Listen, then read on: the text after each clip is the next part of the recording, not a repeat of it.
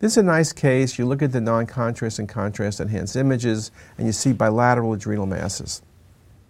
In oncology patients, when I see bilateral adrenal masses in the 4 to 5 centimeter ranges, this case, I'm thinking about metastasis. Common primary tumors include lung cancer, breast cancer, renal cancer, and melanoma.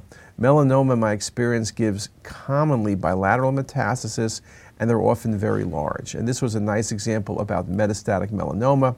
Again, the only specific findings at times to say what the primary was, if the metastases are vascular, then I'm thinking about renal cell carcinoma.